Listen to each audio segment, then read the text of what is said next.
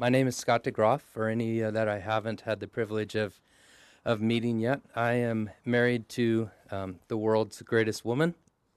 Her name's Lynn DeGroff, and we live just outside of Freedom, California with these guys and a couple other families, and maybe we'll talk more about that as the week goes on. But yeah, we're thrilled to be here. I've been praying about what the Lord would have me to share for my part for many, many months, and felt his leading every step of the way, but really kind of intensely this last week. And I'm settled. As a speaker, that's a nice place to be, settled on what the Lord wants shared. So now we're just praying that the Lord will have his work in every one of our lives, starting with me. So for my part, I'll just go back. I'm not even going to open my Bible, but I'll go back to the same verse, John chapter 5, and just point to the Lord Jesus and say, he's the one who said,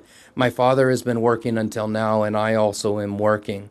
The Lord Jesus is amazing, and he's doing an amazing job of doing his job.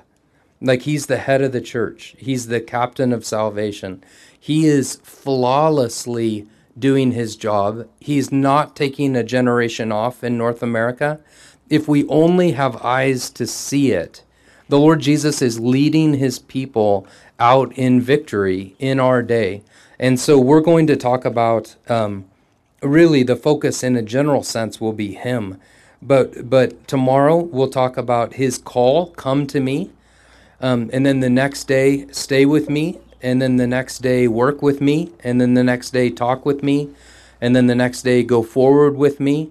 And so it's all going to be about our relationship with Christ and what he's doing and what he invites us by grace to be a part of. There is nothing, period, there is nothing more exciting or more soul-thrilling in all the world than Jesus Christ, and the fact that we are invited by grace to be a part of his work and to go forward with him in this generation. The only thing that's holding us back is us.